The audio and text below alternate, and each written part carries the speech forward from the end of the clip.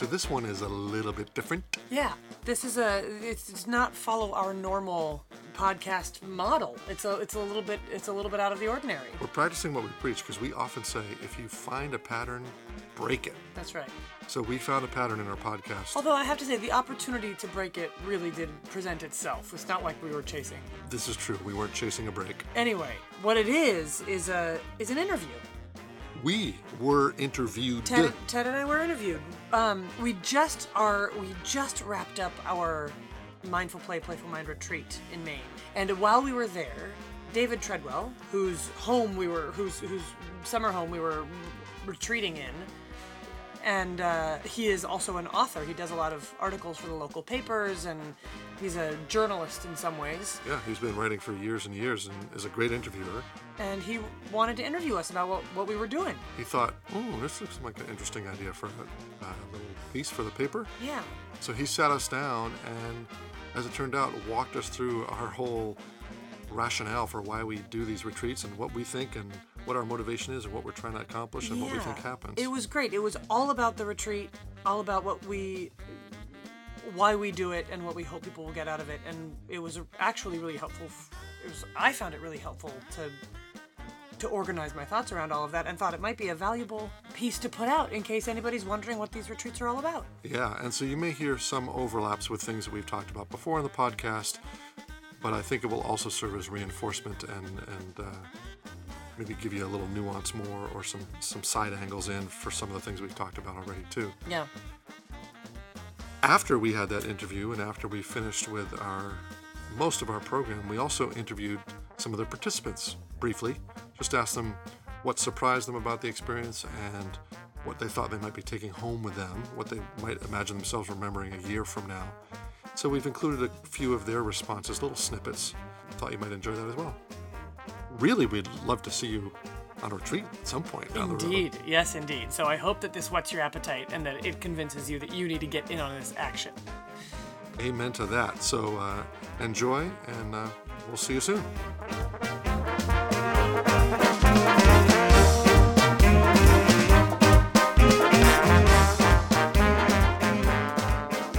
Here's the deal. I do this weekly column called A Little Old. I can write anything I want. They never change a word. So, after our experience yesterday and knowing Ted well and you some, I thought it might be cool to talk about what you do and why. Cool. So, thank you. Thank you. You're welcome. Anyway, let's take big picture first. Cool. Why do you do a workshop like this? What is the hope to achieve for your participants or yourselves? This is the question. Isn't that the question? We've actually been working on Clarifying language. and learning how to articulate what it is we're trying to do. But one of the ways I think of it is this, that we both have gotten a great deal in our lives from improvisation and from the gift that it keeps giving. Lisa often talks about how improv makes us into the best humans we can be, or something to that effect. Yeah, we kind of behave as the best versions of ourselves, Right. as the best, noblest versions of ourselves when we are behaving according to the principles of improvisation. And so I think of it as we have drunk from this well that is rich and healing and good. And our promise to folks who come to this workshop is to say, we will bring you to the well and show you how to drink from it. What you get from it, we don't know. But those who come here tend to have healing effects from it, or they're enjoyable effects. Their life opens up. They see things in new ways. They realize things about themselves that they had forgotten. They rediscover a creativity or a joy or a playfulness that had felt dormant for a while. So, I would echo that the reason I do it is because I think it makes people better. Mm-hmm. I think the practice has made me better, and I think it can make people lead a happier, healthier, more kind of positive life where they have deeper satisfaction with what they're doing, and they are more connected to one another, and they are have kind of a deeper level of satisfaction, and I want to show, and I want that for people. And our earliest versions we called improv wisdom. And so they were more purely improv. And partly as a result of my journey into the world of mindfulness and teaching mindfulness, we've decided to integrate that more, partly because mindfulness and improv have so many things in common, but they're mutually supportive and reinforcing and enhancing. And so there's something about what this retreat offers is a real balanced approach to building this kind of presence in the world. A joyful, nimble, alert, connected presence. What do you do? How do you bring off improv and mindfulness? Yeah. Exercises or? He's doing it. But yeah, we play a lot of games. We do a lot of exercises. Many of those come from the world of improvisation.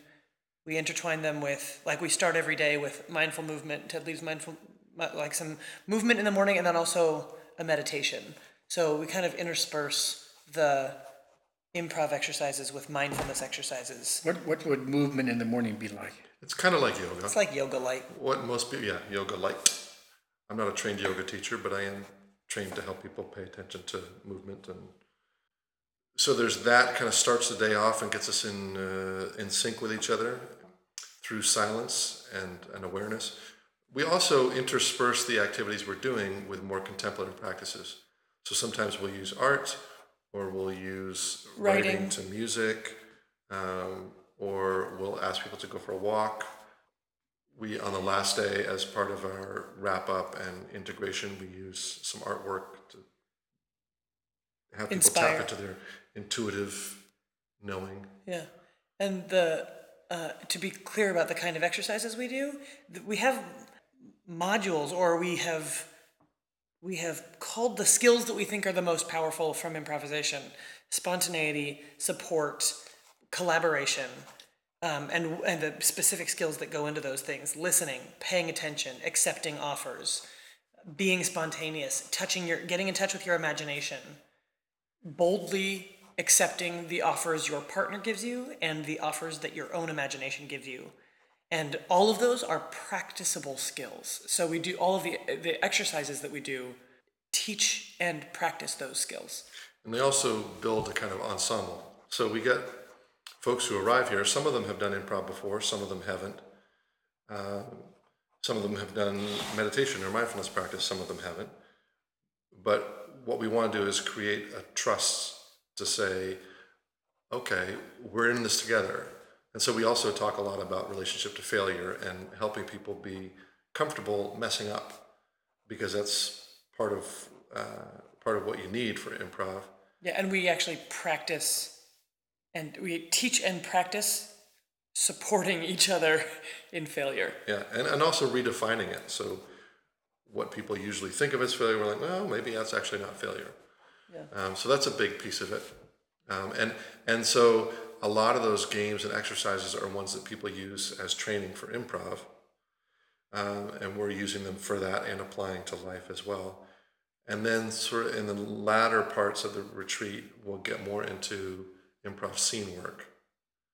So this morning we had folks doing park bench scenes where someone's sitting on a park bench and someone else comes in and meets them, and we just do this spontaneous what unfolds. Yeah, little conversation between characters that are utilizing all these skills of, like, paying attention and accepting offers and noticing offers and working together to figure out what the scene is, basically. And why are improv skills helpful to living a life, or having a career, or teaching, or whatever? Yeah.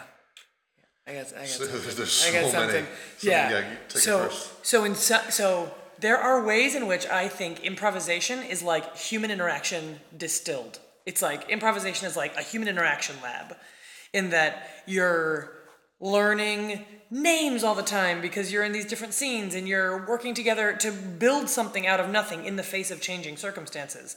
And in some ways, this is what we're doing every single day, right? We don't wake up with a map of what our day is going to look like. We might have a plan or a calendar or whatever, but we're faced with the unknown all the time. We're faced with the unexpected all the time.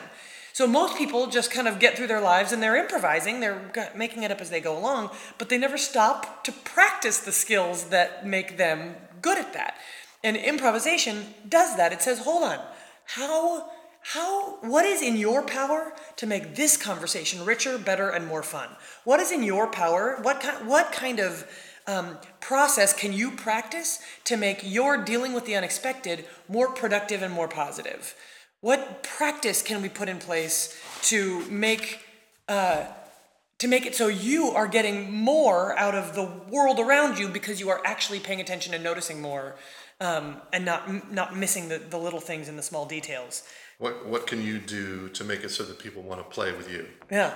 And by play with you, I mean like hang out with you, be around you, work with you, Be learn in conversation with you. Yeah. And so it's distilled, and it's a focused practice on those skills in a way that's fun. It's really lots fun. Of laughter, lots of discovery. And so then the thing is that mindfulness does that too. So it's like by learning to be present with your experience, you get to be more resilient. You're not swayed by the pull of the puppet strings of your preferences. Like, oh, I don't like this, I'm going to reject it. I like this, I'm going to grab to it. It's like, well, I'm going to notice the push and pull and say, all right, what other choices are available to me? And now I've got a wider range of options, so probably I can choose a better one.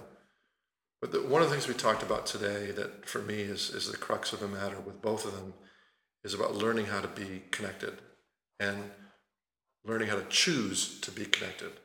So there's so many choices in every moment, every day where it's like, I'm just going to retreat. I'm going to separate. I'm going to be on my own because it's too painful or it's too challenging or it's whatever. And both of these skill or worlds give us ways of being present and saying, hey, you're there. I want to connect with you. I see with you. I want you to see me. I want to share this part of myself. And when we do that, maybe it actually hurts more, but it's more alive. And it's a more honorific way of using the gift of being alive. Yeah, there's also, I think in some ways improvisers have it's like a little superpower because they practice creating relationships in character, right? Like we do scenes and I build, over the course of a night, I'll do 18 scenes or 12 scenes or whatever it is. And in every scene, I'm building a different relationship, right? Like, literally, I'm playing the daughter to somebody else's, and somebody else is my mom. I'm playing a coworker to somebody. I'm playing a mad scientist. I'm playing a this or whatever. We're always creating these relationships, and we have tools. Improvisers have tools for figuring out what this relationship is about.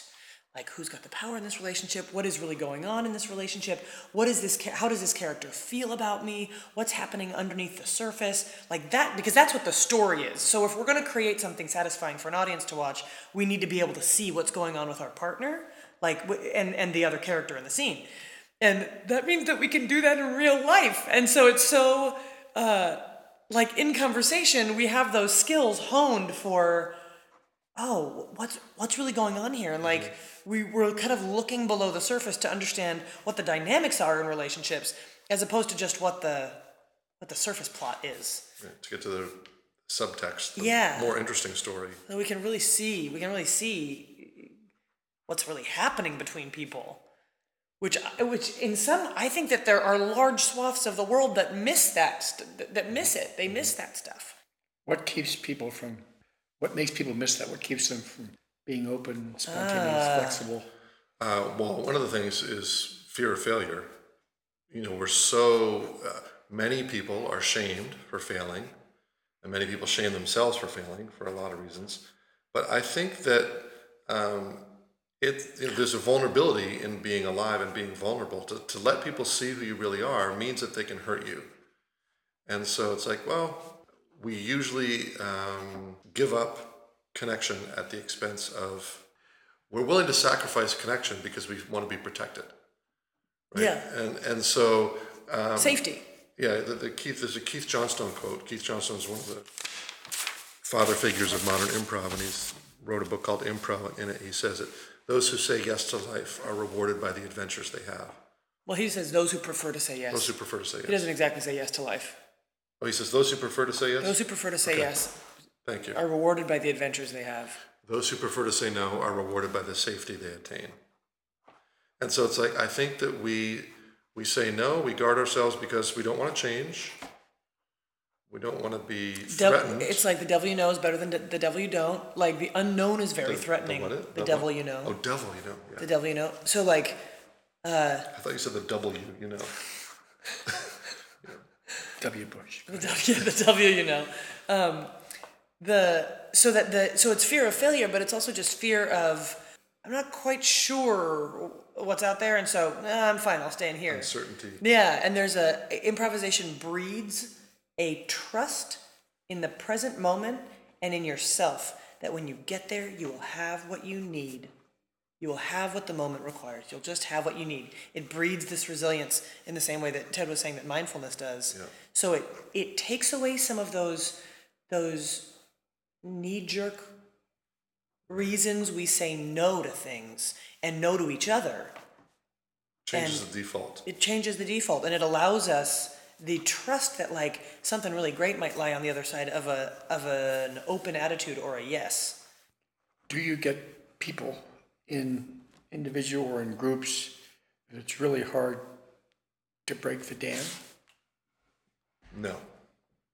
You're pretty good at breaking that dam quickly. I mean, I think that there are people that it's very hard sometimes. I haven't been in our workshops. Not in these workshops. And I don't know. Although there's varying degrees. Some people come in and they're like, I get it. I'm blown open. I'm ready to go. And some people, it's like a little bit of a harder nut to crack. Sure. Of having to point out examples of like this, that was a no. This is an example of not really accepting your partner's idea. This is that it's more insidious because it's more deeply ingrained. Some people have like a more deeply ingrained protection or guardedness or no reflex. Right. And so you really gotta work with it. I don't mean to be flippant or arrogant about saying no, people don't have it's just that we historically in our workshops, I think that we do a good job of making a safe space. Setting the tone. And like we demonstrate, we're practicing what we're preaching.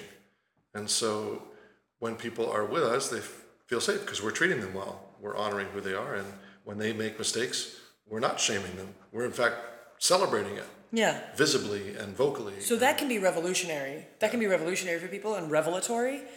And when those habits are so deeply ingrained, sometimes people surprise themselves with like, I didn't even realize I was saying no, Right. And then so over the course of 3 or 4 or 5 days, it's like this water that washes away the calcified fear, and then they start to form an ensemble and they realize, oh, wow, I've got these friends, these people I didn't know who I feel really close with because we've been playing all this time. And I think that's the power of doing it residentially and for many days at a time in this sort of retreat setting is that you get to kind of sit in this environment in which everybody speaks the same language and approaches risk in the same way and is mutually supportive, and people get the opportunity to feel what it's like to be this way.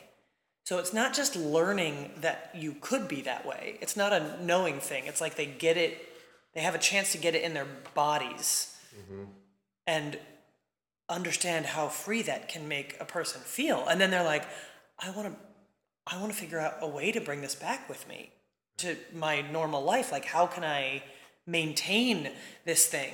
And I think that you don't get that from like a weekly class. You get a taste of it, but I think it's kind of a more concentrated dose. And we've got the luxury by design of people are retreating from their regular life. So it's like we're asking them not to be on their phones a whole lot, not to be on their computer a whole lot, and to be with each other. And so we're sharing meals together. And so the conversations at meals are supporting what we're doing. And it's kind of a holistic thing. Normally, if you're teaching an improv class or a meditation class, people have their experience and they go away for a week. And now that can be great because it can be marination time and then you come back and you've got experience to draw on. but there's something about just being able to stay in it and stay in it and stay in it that I think it can go deeper. And then you can carry that with you for a long time. Like when I've been on silent retreats, 5 days of being silent in meditation lasts me 6 months of what I could do in a daily sitting practice. It's like a little sponge, and you have the time to like fill all up. Yeah, and then it like Over leaks time. out over time, yeah. But yeah. Do you find yourselves when you're out there in the world? I noticed the other night when that waiter was a good play guy, right? The tall waiter. Yeah, Yes. fun. Yeah, He was played right with us. there at the outset, right? Yeah, Right, when we went to the Frontier Cafe. Yeah. A lot of people aren't. Right. In fact, most people aren't. right.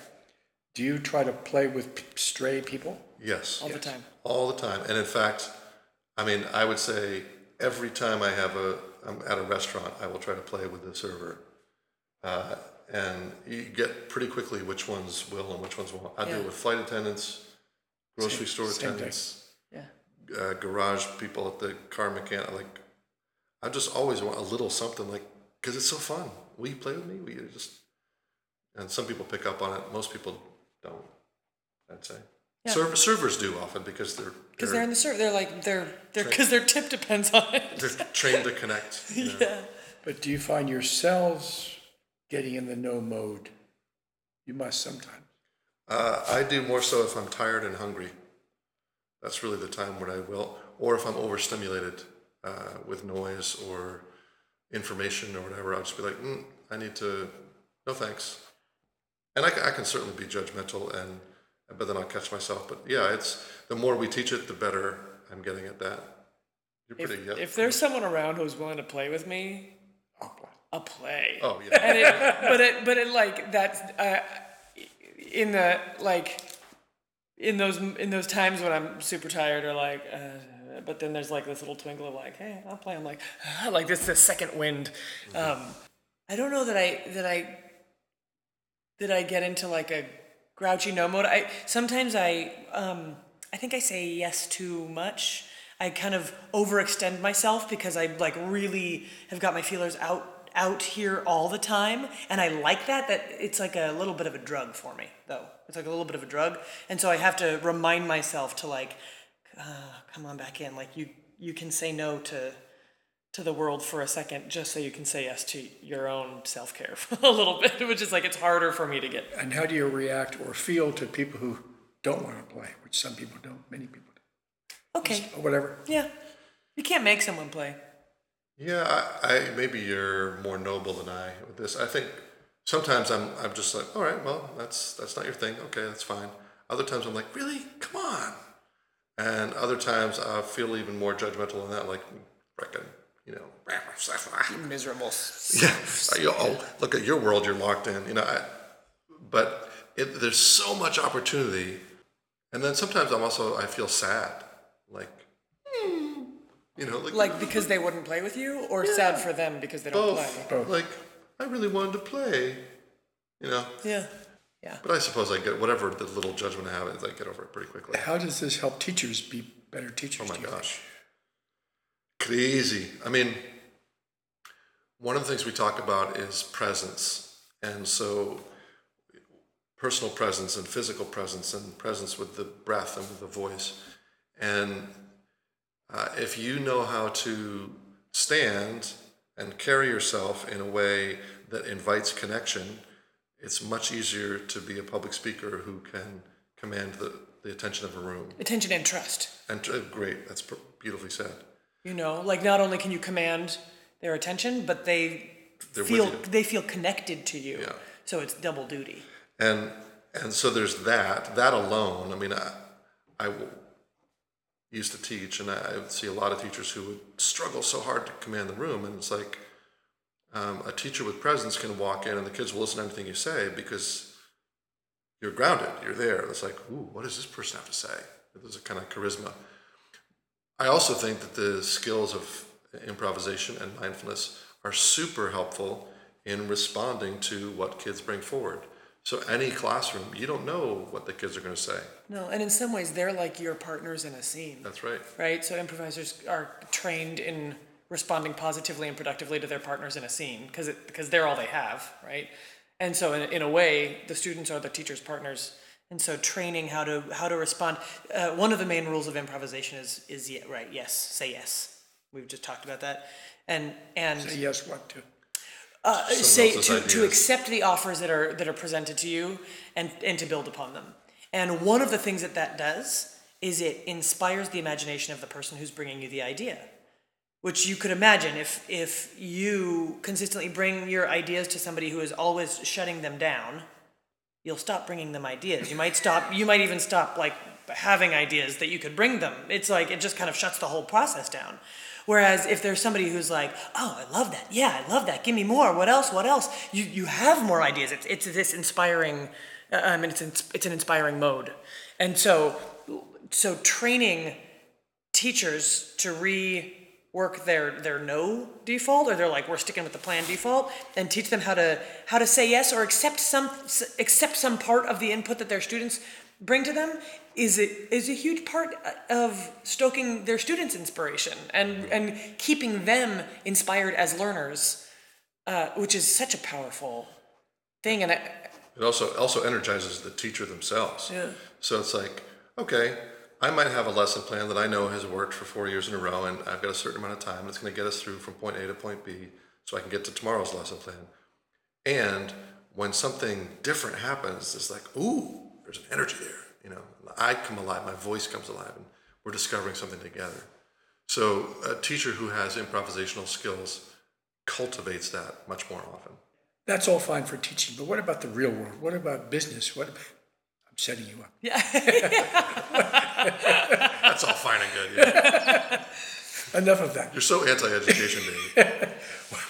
What about in the business world? What about in the day-to-day life? What about living with your spousal unit? Yeah. What about all that? Yeah.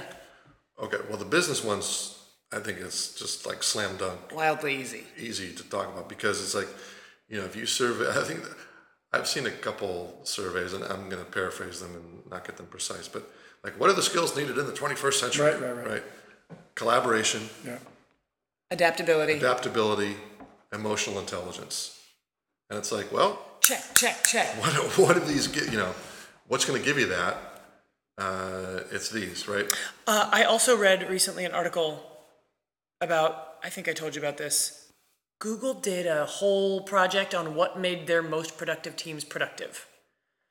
And what they found was, and they kept looking for the data, they kept looking for, is it the combination of backgrounds? Is it a diversity of ages? Is it or experience level or whatever? And they couldn't find any kind of hard and fast, or rather quantifiable data, except that when they started qualitative surveys and inquiry, they found that the single most important factor was psychological safety.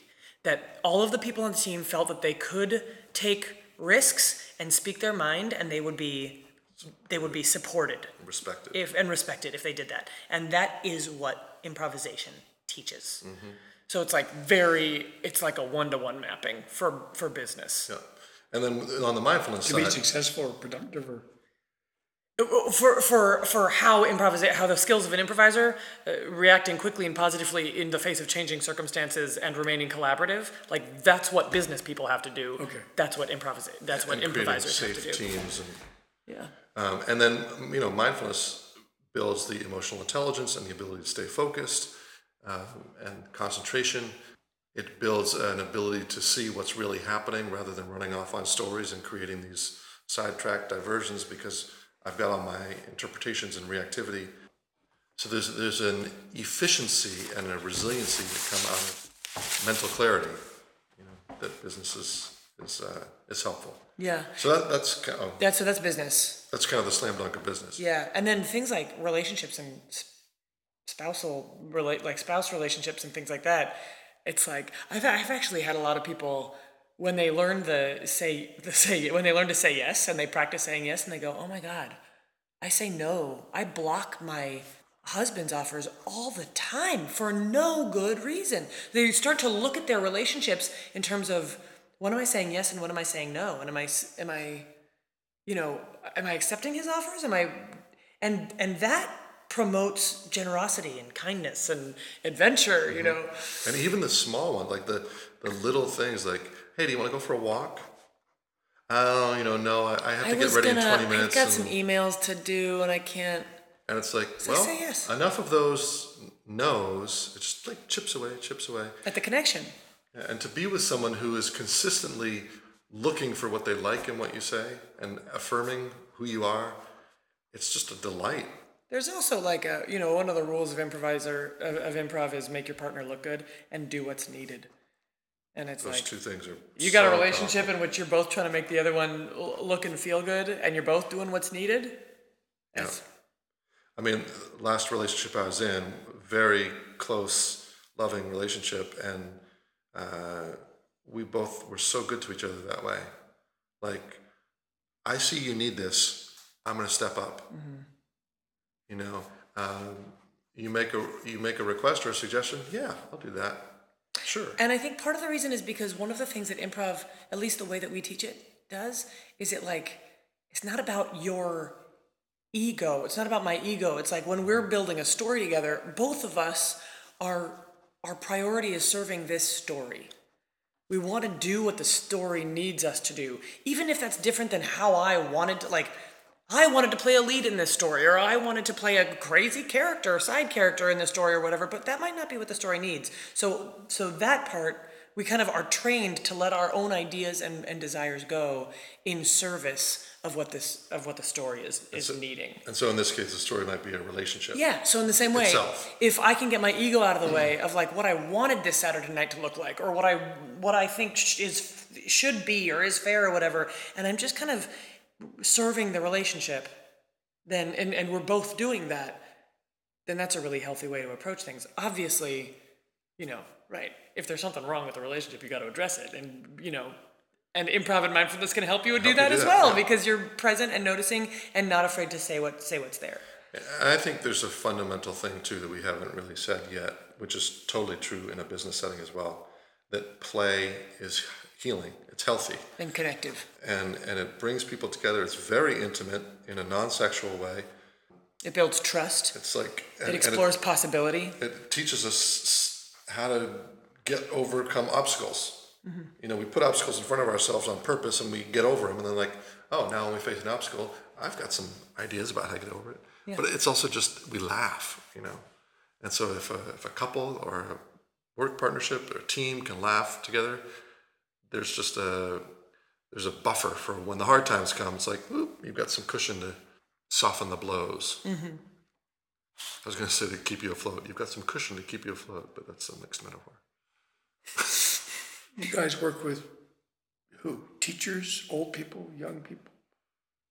Well, I think this has been... All of the above. Yeah, this has been one of our challenges too, is to articulate who's the ideal person for us to work with. Because we kind of believe that every person on earth needs this. So it's like, I think we're both reluctant to be like, this is our target demographic. That's a tough marketing plan though. Yeah.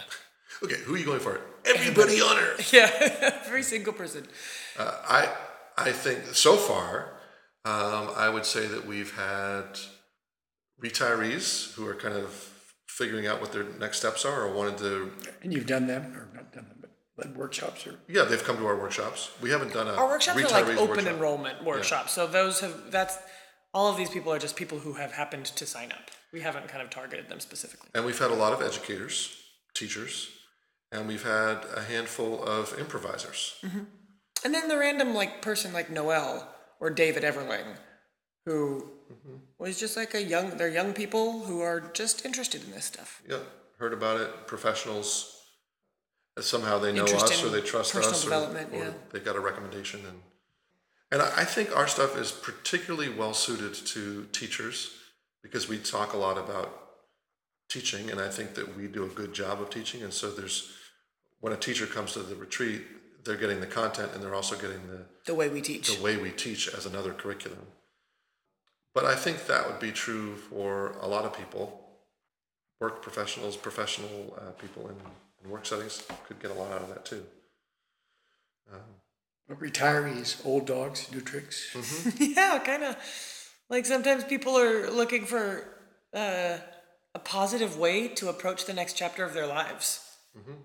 I think we would do really well working with college-age people, leading young retreats or young executives, Entrepreneurs. folks in healthcare. We actually had some folks some doctors at our retreat last year. Who saw a lot of Yeah. Residents. resonance. In dealing with patients or families or. Both. Yeah. Yeah. And I've actually, one of them brought me in to do some work this year, multiple times, to come do some things with her at med school and with the American Academy for Communication in Healthcare. There's some who say that we would do better to specifically say, this is a retreat for healthcare professionals. In fact, most marketing professionals would say that we would do well to do that. Yeah. This is a retreat for teachers. This, right? if you It's a are, retreat for old people, yeah. if you are this, this, and this, then this retreat is for you. And we have not done that, and we should. What are Probably. what are the rewards and what are the challenges? For us, Oh. well, to me, the big reward, well, there's a bunch. One is building our connection. We have a great time together, and Yeah, we get to teach together. any day I get to hang out with Lisa Rowland is a good day. So there's that. Oh, cool, we're doing a retreat, 5 days of great times. There's that, but there's also, I feel that when I'm doing this retreat, that I'm kind of being my best self, that I'm using a wide, almost full range of my skills, not entirely fullest range, but I get to include my mindfulness side, my improv side, my teacher side, my playful side, my learner side, my organizational side, so I get to be who I am The most. the most. Yeah. And because we're choosing to do them in beautiful settings, I get to be in a beautiful place. So there's kind of that reward. And coming out on the other end of feeling like, yeah, for that amount of time, I did good work in the world. And it's clean. It's energetically clean. Like I'm not, whatever money we make from doing this, it's like, yeah, that's good, honest money. That's right livelihood. How about you? Reward. Can't think of any. No, just kidding. Just say, me too. We did ditto. True that. No, yeah, I just love teaching. I just love teaching improv. So part of it is I get to deepen my mindfulness practice. Like that's something that I'm kind of always wanting to do. And when we do these workshops, I get to do it for sure because it's built into the programming. And I get that. I just love showing this stuff to people. I love watching them discover what's inside this stuff. I love it. It feels like it's one of the reasons I'm here. And so in that same way of like, I get to do this work and it's like answering something kind of essential or fundamental that I just think it's really positive in the world. Like I think it's it's helping people move through the world in a good way and showing them a way to do that. And I have gotten such good stuff from that, and I get great joy in showing in exploring it with other people. How about challenges? What are the challenges? There's always too much to do. We don't have time to do it all. So picking the right kind of wanting to know that we're giving people the best sequence of stuff in the right order, and we can't just decide on it because every group is different and the energy of every group is different. So it's a challenge that I actually really love, of like feeling the room and being like, we need something nonverbal now, or we need a break, or we need to, let's do what is it? And we have these little mini conferences all day long every day where it's like, I'm feeling this one? Like, yeah, let's scrap that and do this other thing, which is a challenge. You improv along the way. Totally. But I really love that challenge. I always hope that it makes a lasting impact on people, and we can't always know that it has, because we don't always have repeated contact with people, and I'd like to. What are some of the examples of the improv scenes? I'm sure there's thousands. Can I challenge? For me, one of the biggest challenges, I think this is true for both of us, is the marketing side. Oh, well, God, yeah. Figuring out how to articulate Getting people what into we're the doing workshop. and getting people here. So everybody who's come has had a great time. only one of the ones that we've offered has been full. And so I'd love to have more. And part of that is because I'd like to make more money with it, but it's also, I'd love to share it with more people. And it feels rich and multi-layered when we've got more people. For me, there's also the challenge of I'm an introvert, and so these are really intense experiences of spending time with people all day. And I'm not only spending time with them, but I'm leading it. And so we're on in a certain way. And so sometimes you get to the end of it, it's like, whew, I just need to chill out for a bit. It feels good. It's like we've been of use, and that's great, and I'm willing to give that up. But in a given day, that can be a challenge of like just tonight after dinner, I thought, I need to go be by myself for a little bit. So I just went in the other room and let people continue their conversation. That was fine. And as Lisa said, figuring out what to include. So this is the first time we've done a 5-day retreat. We originally did a 2-day retreat. And we're like, we need more time. So we went to 3, and we did several that way. And 3's okay. 3 is fine, but 5 feels like better because you have more just opportunity. got more chance to sink in and to give people time to integrate what we're doing. Yeah, So like the hike yesterday, and we're taking tonight off, and just like giving a little bit of space so that they can be ready for more. yeah. Give me a few examples of improv scenes. I know there's unlimited, but what are some of the things? Like games. Scenes or game, yeah. Okay, well, both. More of the time we do games. Yeah. Tell me a game. And just play little 3 things. Yeah, or like word at a time. Sure. Okay, so we'll tell a word at a time story. A word at a time. Yeah. Boom, boom, Yeah. boom. Yeah. Once Upon a time there was a family who moved from Delaware, to California. Good move. every Day they would go outside to the beach, and surf the waves, major. Okay. Like, and so that's one game. What other games are? Let's see. Other games. Spontaneity games. Yeah. 3 things. 3 things. 3 ways you could get a dog through a keyhole. Yeah. Shrink them. Cut them up in tiny pieces. Put them in a blender. 3 3 things. things. 3 things that you would wish to tell your unborn children. Keep breathing. It's a beautiful world. You're a good person. 3 3 things. 3 names for candle scents that haven't been created already. Amber romance. Peppermint dreams. Rose-colored glasses.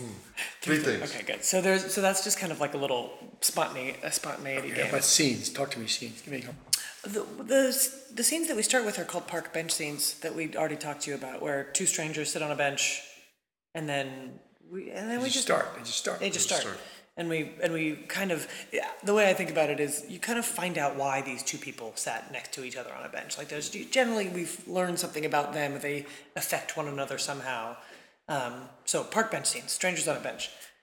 Today we did a really fun game in which it was all about accepting endowments. So one person was Seated in front of the array of us. of everybody else. Yeah. And it was kind of their job to they had to sit down as an open slate, like a blank slate, and every question, and we fired questions at them, and the questions informed them as to who they were. So one of them was, so how does it feel to be back on land? And the person had to go, oh, well, great, really nice to be back finally. I mean, it's been so long that I've been at sea. It's been over a year.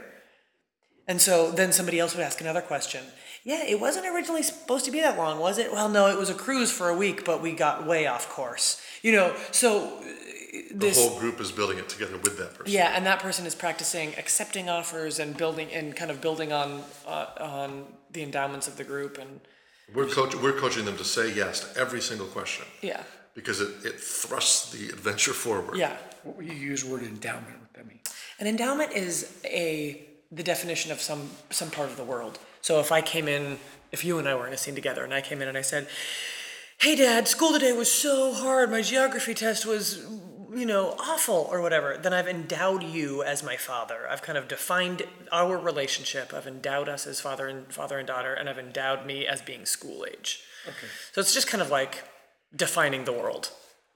Meditation, what types of things for meditation or mindfulness? What types of things are we doing for mindfulness? Well, every morning we're doing a mindful movement thing, which is kind of like yoga. We're usually doing a sitting meditation of some sort, focusing on the breath or thoughts, relating to thoughts differently. Today we did a walking meditation. We do some contemplative practices like journal writing or working with art, creating art, some guided imagery. What's that mean? For example, we do an exercise called Meeting Your Creativity.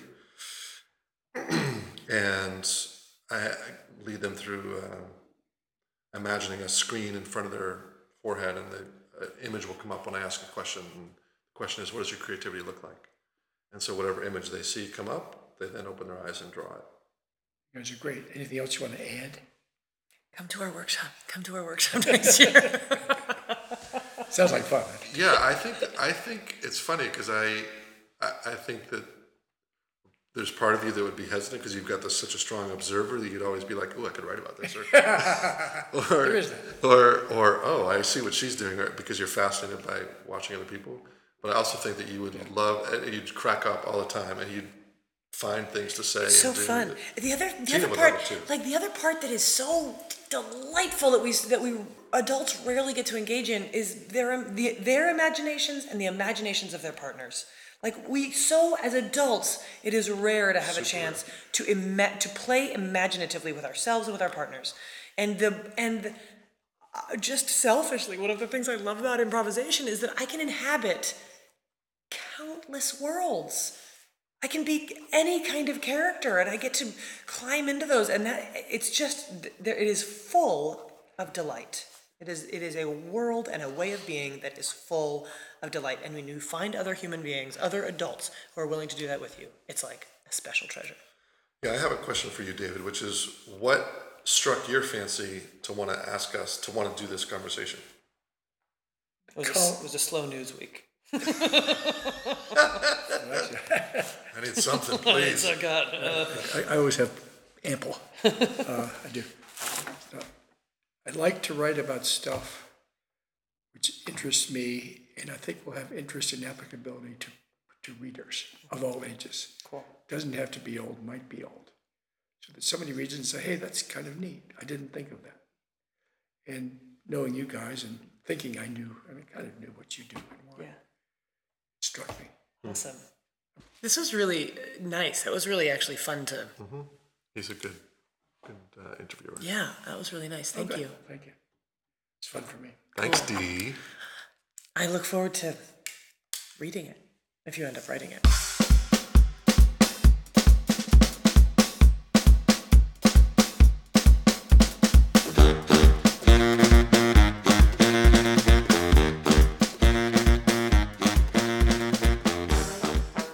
Alrighty, folks, that was David's interview of us. Yeah, we had a good time getting our thoughts together on that, and this next part is actually you're going to hear from some of our participants in the Mindful Play workshop about what they were getting out of the workshop, what surprised them, what they hope they'll take away with them. And we've just included a few short snippets. Yeah. Interviewed them briefly, and here's what they have to say. Yeah. Enjoy.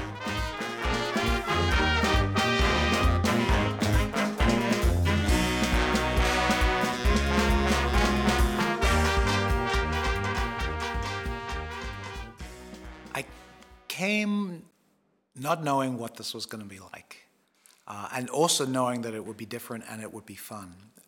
To be part of something where you're building something that is much greater than either you could do yourself or any individual separately. We can only create these things together, and that's marvelous. That's just wonderful and delightful. What surprised me was how fun it was and how much I laughed. I'm still laughing. I'm trying to hold it in. But the thing that also surprised me was the whole mindfulness. I didn't even pay attention to that before I came. Just remembering that I need to take time to just stop and listen to a quiet mind. And I'm hoping I'll be able to get up a little bit earlier in the mornings and do a little thinking, walking, or meditation. One of the things that has surprised me the most is how easy getting into this place of play is. It's easy, and I think that's something I really want to remember to take with me is we can just pause, remember to choose to be playful. I think something that I have really become comfortable with throughout the workshop is the ability to let go of fear. Being in a moment where you're trying to connect certain elements of a story and passing it off to someone else, there's not only fear of trying to say the right thing when sometimes there isn't a right thing. I'm an actor and an improviser and a teacher, and I had an affirmation for my own sense of I think you said it, Lisa, the sacredness of play. This has been such a wonderful time, a play time and a time of allowance, a time to remember my own self, my own body, recreate a space that I can play in, that allows the delight of being alive to kind of come through. And also, I've made all these new friends.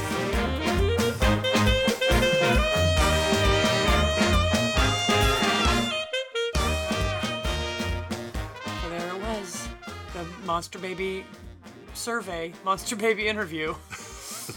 Which will soon be integrated into an essay or an opinion piece or something in the Brunswick, Maine region. Yeah, hopefully. We'll set up a link to it on the website. That's right.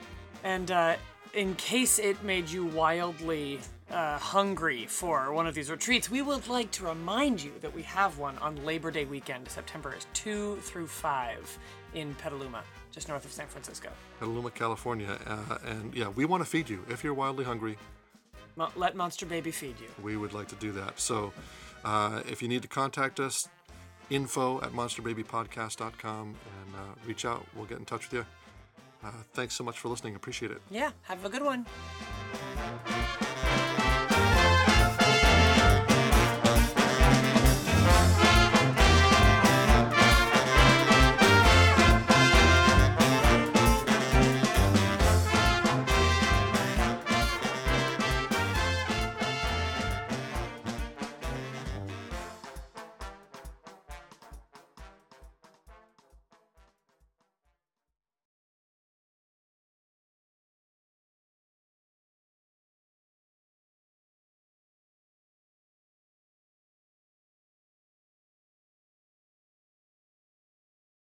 Okay, and now Lisa and I will improvise a poem. All right. Can we have a title Or a topic, a title or a topic. or a topic? Yeah, great. Flag waving on the mast. Flag? The flag waving. Flag waving on the mast. Okay, so this is a spoken word poem. Have you guys all seen spoken word poetry? Okay, spoken word poem inspired by a flag waving on the mast. Is that right? We all have ripples that blow in the wind, fabric that fades and turns in sunlight to white, bleached, like a sand dollar in the beach. We all have this within. You, I, everyone. But what is this wind that comes from you, asking me to move my identity to please you, to move on the ripples of your waves, to move in the waves of your wind? You take your wind out of my flag so that my identity may be exactly what I have decided, rather than the plaything for the tendrils of your influence. Can you not feel my flagpole? I am rooted tall. My rope reaches to the sky and lifts my flag high. And it is not on another's ocean that I do set sail, but on the ocean of the blood that does run through my veins, pumping through the ventricles, the atria of my heart, taking that vessel to shores you can't even imagine. the beacon for all the blood that would rush within us, brothers, sisters, the flag high on the hill for everyone to see, to rise up and arrive together in truth. The wood in my ship is the bones of my father. The wood in my mast is the femur of my great-grandmother who came to this country for a better life, and now I set sail in her story to find out what that ending looks like. The hull of this boat, a space of possibility. A keel of this boat, a rudder that leads us forward into what we know and what we will be. And on the horizon, you will see my flag. Flying as truth.